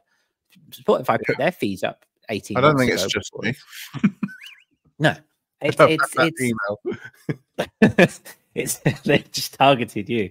But it's like the process itself, it's just I mean, it's never been sustainable. The idea of getting $0.00037 per stream, it's so you can't make any money anyway as an artist. Like that from the grassroots level proves that it's unsustainable. Well, Apple at least could subsidize it with all their other businesses, but for people that are just streaming, like Spotify and others. Okay, guys, I just want to quickly share this because I did find the sections in that article I linked. I want to read this because it is there. Let me find I'm going to present my screen. Fact me up. Let me find what is this one called? Track monetization. Give me 1 second. It should be this one. Okay, so let's share. Curtis, can you share the screen that I just put? Because I'm on that part. All right, are you all seeing the screen? Mm-hmm. Okay, so how will royalties be calculated under this new policy? Recording royalties are typically calculated at the end of each month based on stream share. For example, if a track received 1% of all streams on Spotify, it would receive 1% of that month's royalty pool. Currently, all music streams on Spotify are included into this stream share calculation. How nice. Under this new policy, each month, Spotify will calculate stream share just for, and they italicize, eligible tracks, those that have received at least 1,000 streams globally in the previous 12 months. In practice, that means a track generates royalties for all streams in the first month it reaches eligibility, not for streams from any month prior. If a track is streamed over 1,000 times in its first calendar month on platform, all streams will be included in the stream share calculation that month. If, for example, a track is streamed 750 times in its first calendar month on platform and 500 times in its second month, that track would generate royalties for all 500 streams. I love the all that they put there. All 500 streams in that second month, as well as for streams in subsequent months, as long as it remains eligible. It's like a relegation system in the but wait, there's more. Yes. Can a track go in and out of eligibility? Yes. Each month, all tracks that have been streamed at least 1,000 times globally in the previous 12 months will be included in stream share calculations for royalties. A track can go from eligible to ineligible to eligible again as popularity changes over time. And here's the next thing. This is what I was talking about, unique listeners. Can a user just stream their own songs 1,000 times to become eligible? No. As part of the policy, there will be a minimum number of unique listeners required for a track to become eligible. This ensures that a handful of users can't stream the track hundreds of times each to become eligible. We won't share publicly what that minimum is to prevent bad actors from gaming the system. Of course, our industry-leading artificial streaming detection systems will continue to remove artificial streams as identified. So there you go. That's what I was talking about. Well, I forgot to mention that. Yeah, you can fall out of eligibility. So let's say you get let's say you get on a Spotify playlist, right, for a couple of months. Once it's past a year, if the song still isn't generating over 1,000 streams, you're out until you can start generating again. Just again, monetization and competition aspect of what we do, and it's very disheartening. It's very disheartening. Question is, I suppose, what are we going to do about it? As independent artists in their own right, what do we do? And I'm coming from a consumer's point, so we consume, and we put stuff out there, gentlemen, and people in the chat. What are you going to do about it? What's the reaction? Are we just going to carry on as we were, or are things changing? Stevie's standing up, so I think he's got something to say as well. Yeah, I mean, I'm curious if this is going to be the end of monthly releases. Okay, tell us more about that. Well, they're pushing to reach a certain stream count on a song, like per song. So if you're releasing every month, you're going to lose those streams on other songs. If you're trying to push a new song, I mean, unless you can get on playlists that are going to generate 1,000 streams in the first month or over time, it seems like you'd be better focused on a single release until you hit that metric. I'm saying if you're pushing to get monetized, first of all, that's if you're willing to play this new game that they're pushing, and that's a whole other part of what we're talking about today with like, where do we go from here? But I'm just saying, I think we'll see some ramifications. Playlists with this whole unique listener thing, that could be an issue for independent playlists now, because like, why would people listen to these when you need the bigger listener pool? Why would you submit to smaller playlists? Because what's the point or something? It's a very interesting. It's kind of like what we were talking about when Bandcamp was bought by Songtradr. Like, what's going to happen? Is there going to be sync licensing, this and that? This is a lot worse. This is like not good in any way, shape, or form. But I'm curious what these long-term ramifications are going to be to all of this. So, yeah, I'm sorry to derail the question you're asking. I'm just saying that's some of the things I'm seeing with, like, first of all, what's going to happen in the Spotify landscape for independent artists, and then secondly, I guess we need to consider what's our next move in this evolving landscape. I think it's very fair. Like, originally, me and you were talking about this. My releases next year, I was thinking about doing monthly releases, and now I'm just not going to do that. I've packaged everything up slightly differently. It's going to be a different way of releasing it. It tells the same story, but just in a different fashion. And I genuinely don't know at this stage, as a producer, whether I'm going to put it out on Spotify. I don't know at this stage. The jury. I know as a consumer, I'm done. As a consumer, I'm shopping around. I'm looking for different ideas. I've been experimenting with Tidal. I'm experimenting with Apple Music, as if they're any better. But it's better than, at least it's still paying. But as a producer, I don't know if I'm comfortable putting on my stuff. Right?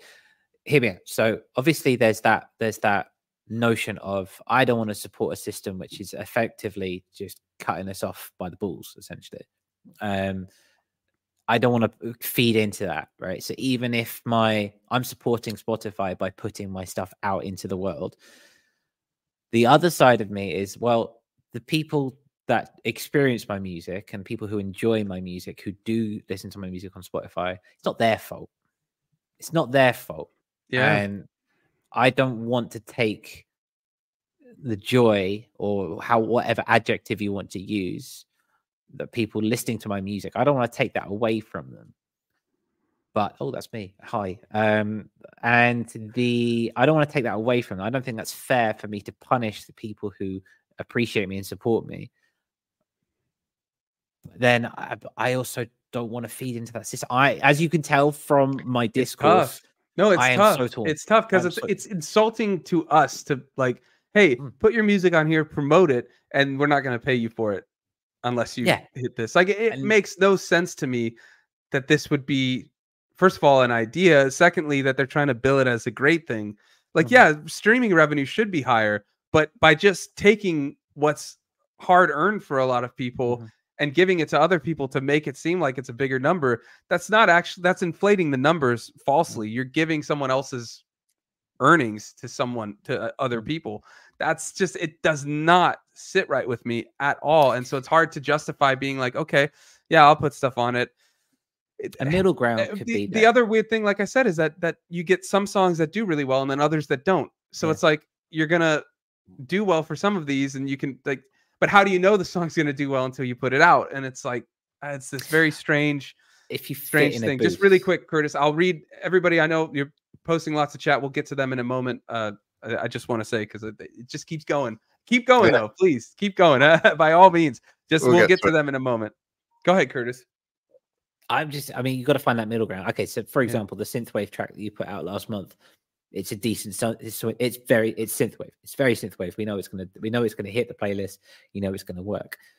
But it's like, I hate living in that idea of like, I guess this song will do well, or am I making this song because I know it'll do, like, it's like, my kind of thinking is just, I'm thinking like the songs that I feel like either people who listen to me on Spotify, because there's certain like audience demographics in terms of like genre that I make, if that makes sense, because I make a lot of different genres. So I know I get a lot in terms of like ambient guitar music and synthwave. So I'm kind of thinking like the songs that fit that mold, put those up. But then I'm focusing on YouTube right now, because my YouTube is earning me money and things like that. Maybe not a ton right now, but it's like, that's probably the best platform for me at the moment. And I have the most fun doing it. And I think that's very important, like fun, because that's what this comes down to.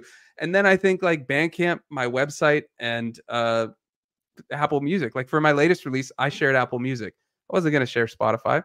And I think that's fair. I think again, it comes down, it always comes back down to the same question: the artistic movement versus the commodity, and whether or not the track you're making, are you making it for Are you making it for monetary gain because you know it's going to hit? Because there's nothing wrong with that. There's nothing wrong with it. There's nothing wrong making a track that you know is going to do well because you want to make some cash. Nothing wrong with that, right? The question is the extent to which you want to buy into that. And it becomes an interesting question into, again, the separation of art and the commodity, the extent to which you're willing to put stuff out there. And the idea of whether the track that you're making, why have you made it? And it exists. The universe spoke to you, and you've vomited out this track, and it's there, and it's mastered, and it's ready to go. Is it one that is going to quote unquote hit the zeitgeist or whatever's playing right now, or is it not? And if it is, maybe put a single out on Spotify and keep that going. Otherwise, just keep it to Bandcamp. You know, like if I've got these EPs that I'm releasing next year, maybe I'll choose one from each and I'll put them on Spotify. Perhaps, maybe I haven't decided. That's not a thing yet. But like instead of putting the whole thing out there, it's like a try before you buy situation. If you know what I mean? Yeah.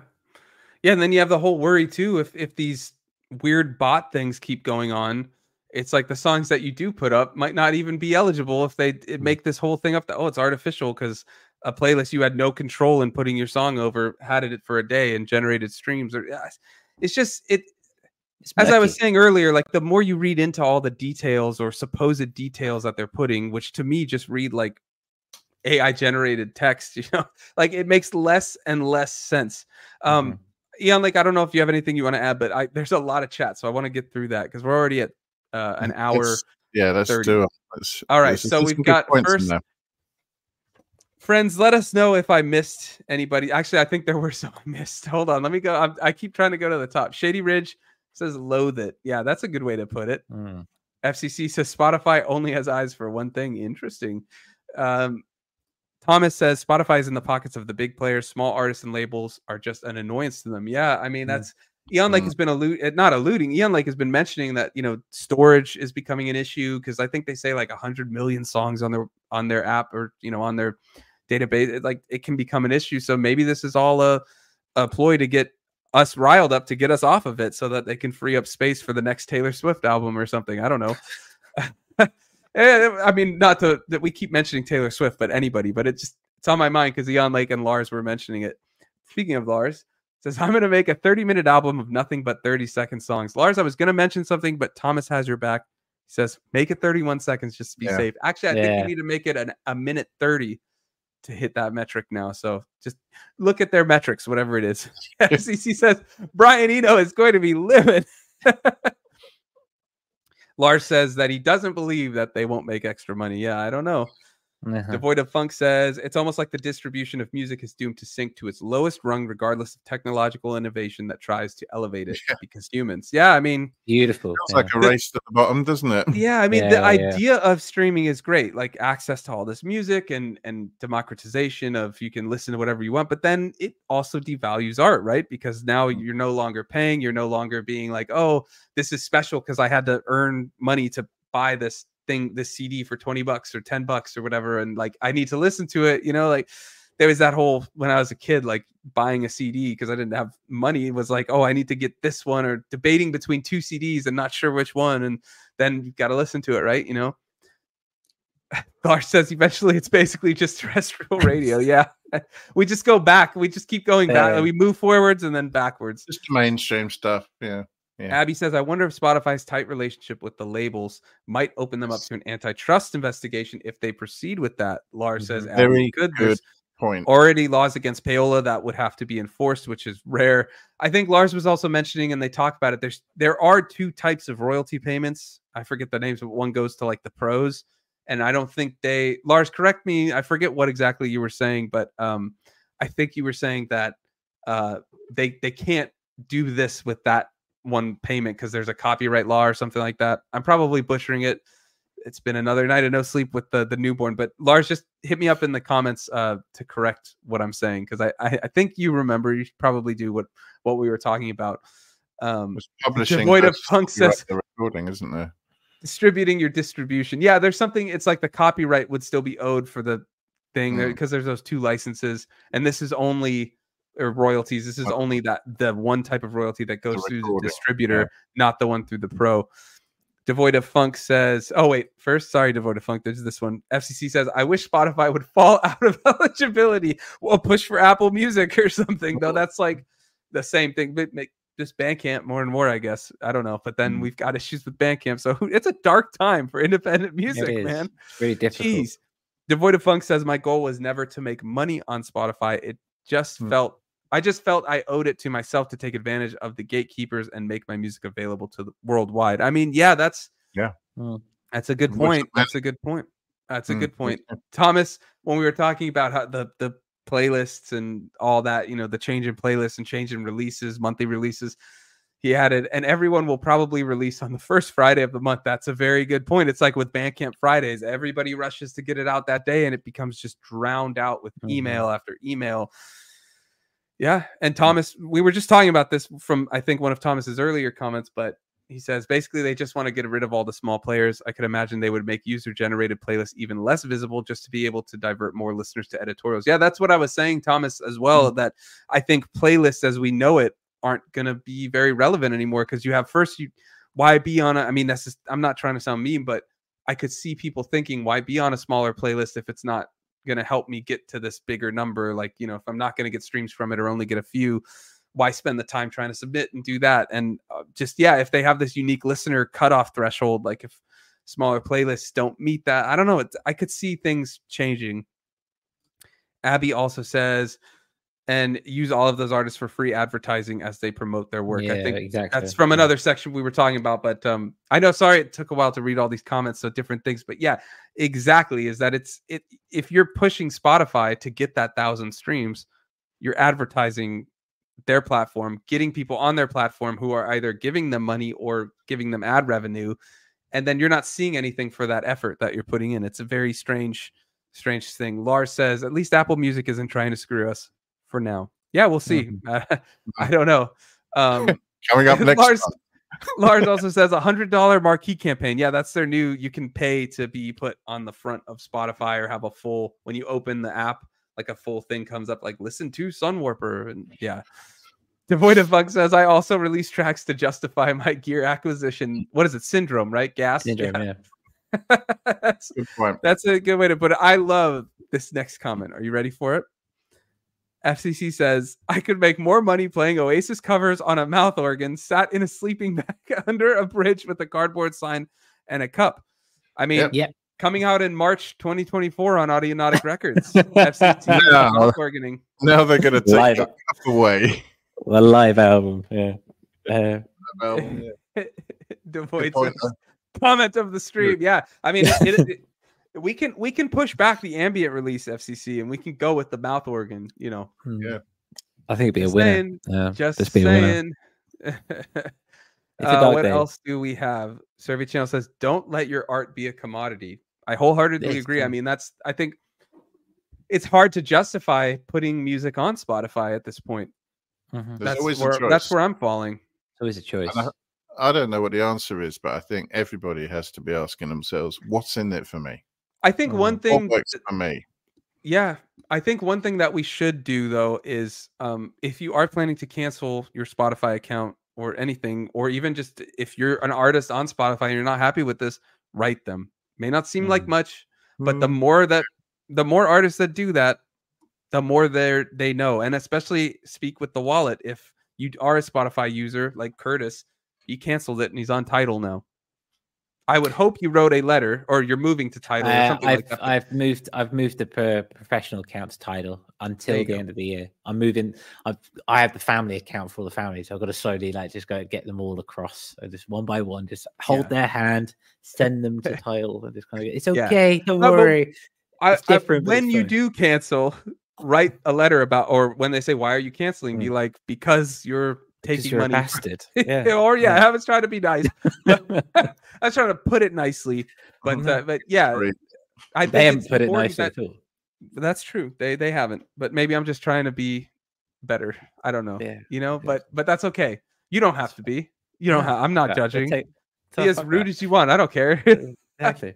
But all I'm saying is just speak with your wallet, speak out, raise awareness. I did want to add too, because someone I think mentioned I was seeing on Twitter, like, Spotify Wrapped came out, right? So artists are sharing their stream counts and all the information and stuff that came out, and that's great. I'm not saying to not do that, but if you are going to do that, make sure you mention what's going to happen with Spotify. Like I saw I had a certain amount. I think it was like 55 people that I was in their top 10 or something. Like, that's great. That's meaningful. Like, that means a lot to me that people are listening to me in that way, right?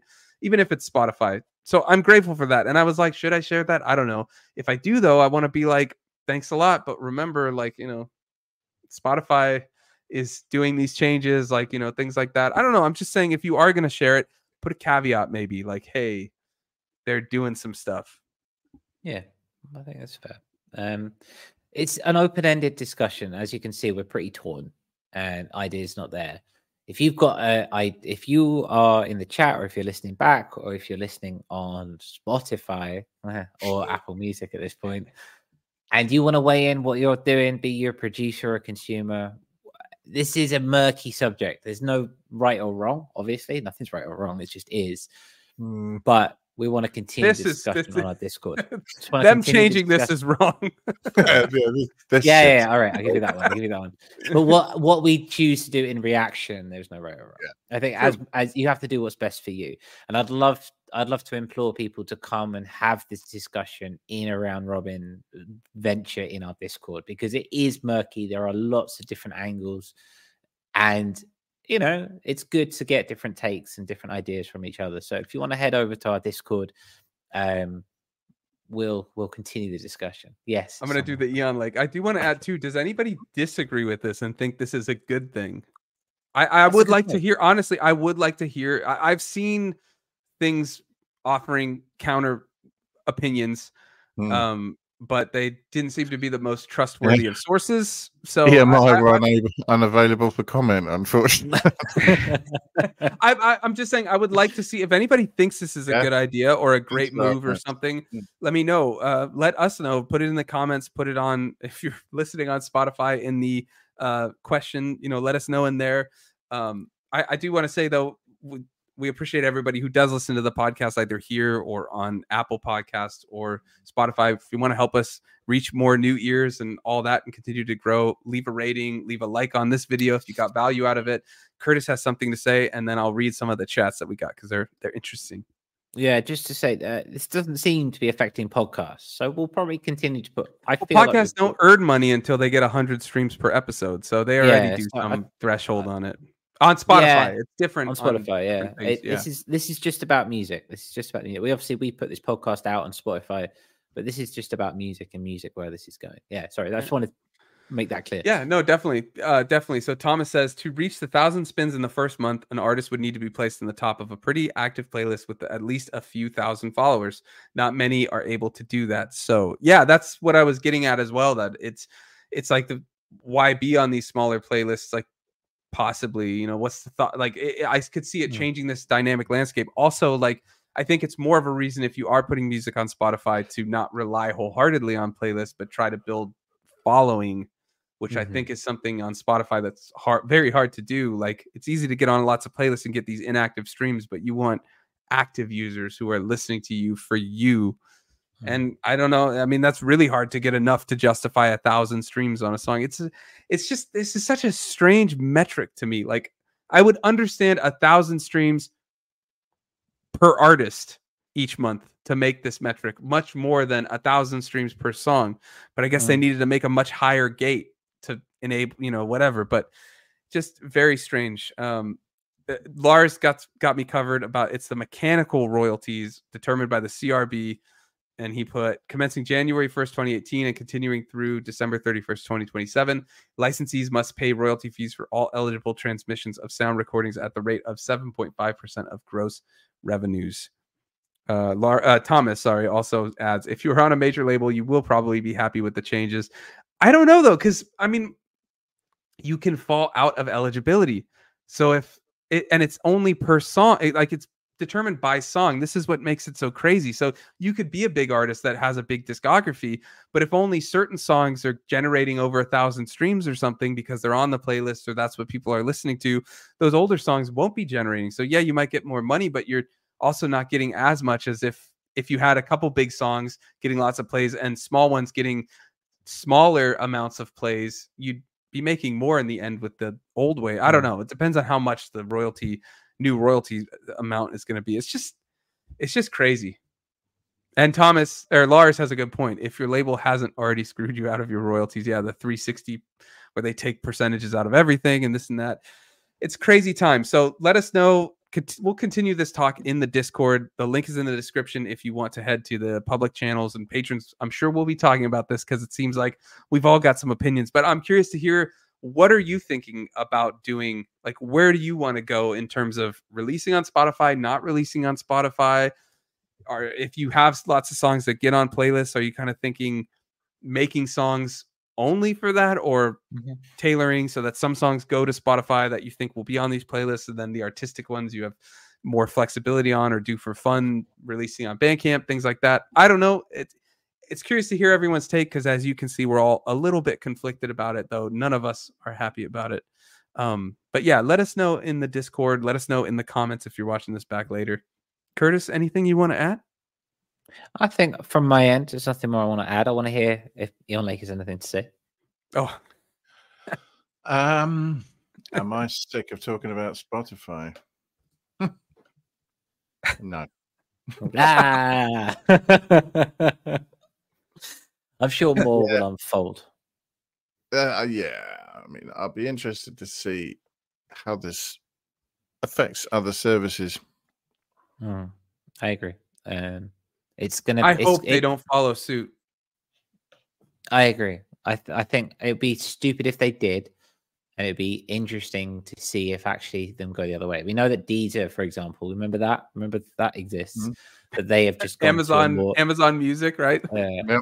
These have just moved to, I think Thomas mentioned it, a user-centric royalty-based system. I think these have just switched to that, which is fine. But I mean, no one uses Deezer, so it'd be good to see one of the bigger players kind of get involved in that kind of thing.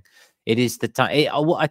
The silver lining I see from it is it does bring the idea of fairness, so to speak, into the game. You know, this is whether you are a consumer or producer, or it does throw into question the notion of, and we've been banging on about it for years because we have a vested interest, but the notion of the input and output and the commodification of art and where the modern music industry is going, it does throw it into question. These conversations are not a bad thing. These conversations are very good for human development. So it is sad, and it is obviously from our perspective a negative thing, but it does also open up of other avenues of exploration, which I think we have to hang on to. You know, when the universe closes one door, it opens a window. I think we have to remind ourselves of that. Yeah, that's true. And I have a feeling that the landscape of Spotify as we know it is going to change. Like how we use Spotify as independent artists, I'm talking, not as consumers, but I think Spotify's playlists might see a big change. I think a lot is going to see issues, and it's an interesting time. It just seems like they're furthering this whole idea of devaluation of art in the pursuit of commodification, right? You know, like they're just going for it and trying to make, like, kind of what Thomas is saying. It seems like they want this, actually. Like Thomas is saying, I would suggest people start to overflow Spotify with tailor-made crappy tracks just to make a point. And Eon, like, as Curtis interrupted me saying, says, or tailor for a certain artist made. Just joking, he says. And Lars says, dad joke, A+ for you, Eon. Like, but what I'm getting at, though, is it seems like the notion Thomas is suggesting, like this joke, this idea of putting these very crappy pop tracks, all that's kind of what they want, because they want these easily digestible tracks that go on the playlist and generate a lot of streams, because it's going to generate more revenue, right? And generate more ads and listeners and tracks. Just what about just filling up their service with rubbish that no one wants to hear? Just noise. Over a minute 30 noise. That's probably a better method. Just sit there with your guitar, play a load of chords, try and make sure that none of them are in the same key or anything. and just, 3 minutes of that, go, I've just wrote a song. It's brilliant. I'm just saying, I think that this is actually the point they're going for, is that they want these songs. They want songs that are all similar so that they can all be listened and the most listenable and the most digestible and this and that, because that's what they want. They want that. So it seems like it's further devaluing of art, pushing commodification. Lars says people don't like music. Yeah, Lars says Tidal could make a whole advertisement campaign over this development. I mean, these other streaming, it's like Nintendo and Sega. I was a little young at the time, but I always see like Sega does what Nintendo don't or whatever. Like they need to do stuff like that. Come on, get in on it. You know, Abby says, for me, the question is if Spotify is a valid discovery platform. What percentage of listeners use a platform to discover new songs and new artists? But that's what I'm wondering. Is it going to change this whole aspect? Because like our new artists not going to put music up there because they're not getting paid for it. It's a very weird time. So it's all thoughts. It's all, you know, just we have to wait and see. It's like with all these other things that have been happening. But yeah, it's sad to see so many different things going on at once on all these different aspects of being a musician. Like we have Bandcamp. Nothing seemed to have happened yet. Hopefully nothing does, but there was a lot of worry there. And then Spotify now and all that. It's like everything just seems so shaky right now. It's crazy. We've pissed off Survey Channel, though. He says, I can't stand hearing about Taylor Swift anymore. And we've got a lot of jokers in the chat with the, just shake it off, Survey Channel, or she's definitely developed quite a reputation. So, yeah. We've now descended into dad jokes. So I think we should call this. Let's quickly go what we're up to this week. So we'll start with Eon Lake. What are you up to this week, my friend? I'm putting together an album of Taylor Swift. Oh no, Survey Channel just left, man. Come on. You're putting a playlist of sounds like Taylor Swift, right? Yeah. No, I'm trying to put some finishing touches to an EP. There you go. I'm working on. Inspired by Taylor. For a label you may have heard of. But yeah, overdubs. A little bit of this, a little bit of stylophone over there. But generally just dirty noises. Little stylophone. I love it. I love it. That's I awesome. just love overloading the delay circuit on it. It's got one of those ones that it regenerates more than it should, and it just howls like a banshee if you do that. It's great. Nice. Curtis, what about you? I'm actually taking a bit of time out of the studio. I've got 4 concerts in the space of a week. So I'm going to be out of the studio. I'm going to be glued to a Behringer X32. And I'm going to be doing some live engineering, live mixing in the concert space, and that's going to be good. I've been hitting a bit of a creative rut. I've been hitting the same workflow over and over and over again. So I'm going to step out, and I'm going to sound check some bands, and I'm going to make them sound good. And I'm going to record everything. It's going to be awesome. That's my week ahead of me. It's going to be intense, but I'm really looking forward to getting into some proper engineering and doing it properly. I can't wait. It's gonna be fun. What about you, bro? Man, well, first of all, that sounds stressful but good. But I've also not been able to get like any. This is the first time I've been in the studio in a week or over the weekend. First, we had like all the Thanksgiving stuff and all that. It's getting to me. I'm like, I just want to make music, but I've had no time. I haven't been able to film anything. I haven't been able to edit anything. Like, just too much, man, too much. But that's just the way it is. So you got to deal with it. But one thing I'm trying to do is like find the micro moments. Like if I can just work in Koala for a minute, you know, like that's making music. Or like when I had Luca, my son, on like the carrier that it like holds him so he can sleep on me and stuff. I was just making music with the mouse and keyboard, like making ambient tunes with Analog Lab Play, the Arturia thing. I was just testing that out. So it's like finding those little micro moments to just like get as much as I can in when I can, because there's not much time. But yeah, when I can't work on music, and I say work, but I mean even just like when I can't play guitar, like it's just like a part of me is missing. I know what you mean. What's that, Eon Lake? Time hacking. I'm trying, man. That's what Koala's for. That's what Koala's for. Yeah. What were you saying, Curtis? You were deep in a thought, I think. No, I just in responding to time hacking, I think Eon Lake probably put it better than I could. It's finding those pockets of time, isn't it? As we keep shuffling along this mortal coil, the time and the pockets kind of get smaller and smaller and smaller. That's why you need a pocket operator. Pocket operator. You need these kind of things. You need to find these little moments, and it's no longer about it's no longer about the 5, 6, 7, 8 hour sessions. It's now about these little, like, you know, half an hour, 45-minute sessions where you can just get in, and time shifts, and it's about moving with that. And yeah, I'm glad you're finding that. Yeah, I mean, it's like you have to, like Survey Channel says. Oh, I put the wrong one. Welcome to parenthood. Yeah, I know. I knew what I was getting into. It's just sometimes it all feels like a lot, and you just have to kind of reassess. The other thing, my dog has to get like tooth surgery, so I'm like been anxious about that. They have to go under and all that. It's like, so yeah, it's just a lot at once. So you just have to deal with it. But let us know what you're up to over in the Discord. I'll just share a few last bits of chat because we got good ones. Thomas says, kids are exactly why dads start to get into ambient music. Yeah, because you can mouse and keyboard and just add Supermassive and call it a day. Right? You might get the kids to sleep as well. That's what I was trying to do. He was just screaming, and I was like, okay, secret weapon time. There you go. Analog lab play and Supermassive, and then he just went to sleep. Like mission accomplished. Looks like we're convincing FCC to do that Oasis mouth organ cover band. Okay, we're gonna have to have another chat then, aren't we? Tuning the harmonica this week and finding a warm sleeping bag. There you go. That'd be a good. We could make a video. Like all perfect. Yeah. Just speaking of though, we're filling up quick, but we are taking submissions for our label for Audionautic Records. We've got almost the whole year filled up, but there's a few slots still open. So if you are looking to get your music out on our label and all that, and all the things that we do with that, including visualizers, promotion, mastering, all that, email us audionauticssounds@gmail.com and we'll give it a listen and we'll let you know and all that. But there's a cat. Steve agrees. So if you want to hang out with Steve in a meeting or something, just hit it up. But I think with that, we'll call it a day. This was a long one, but we appreciate everybody who hung out with us, all of the awesome chat. You all are great.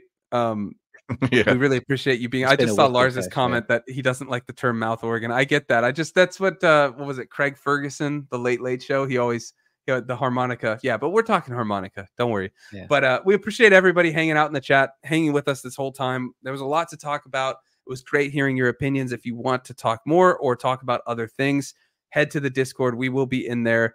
It's saying there's a new comment, but I'm not seeing it. Oh, it's FCC laughing and Devoid of Funk. Appreciate you, Devoid of Funk. So if you're not there already, head to the Discord. The link is in the description.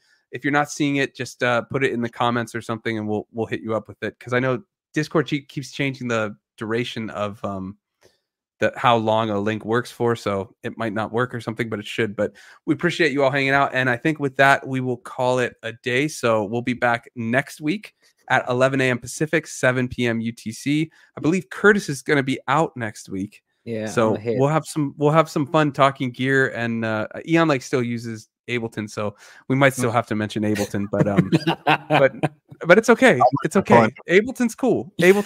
But it's dope. But yeah, I think we'll call it there. See you all in the Discord. Thanks for watching, and we'll see you next week.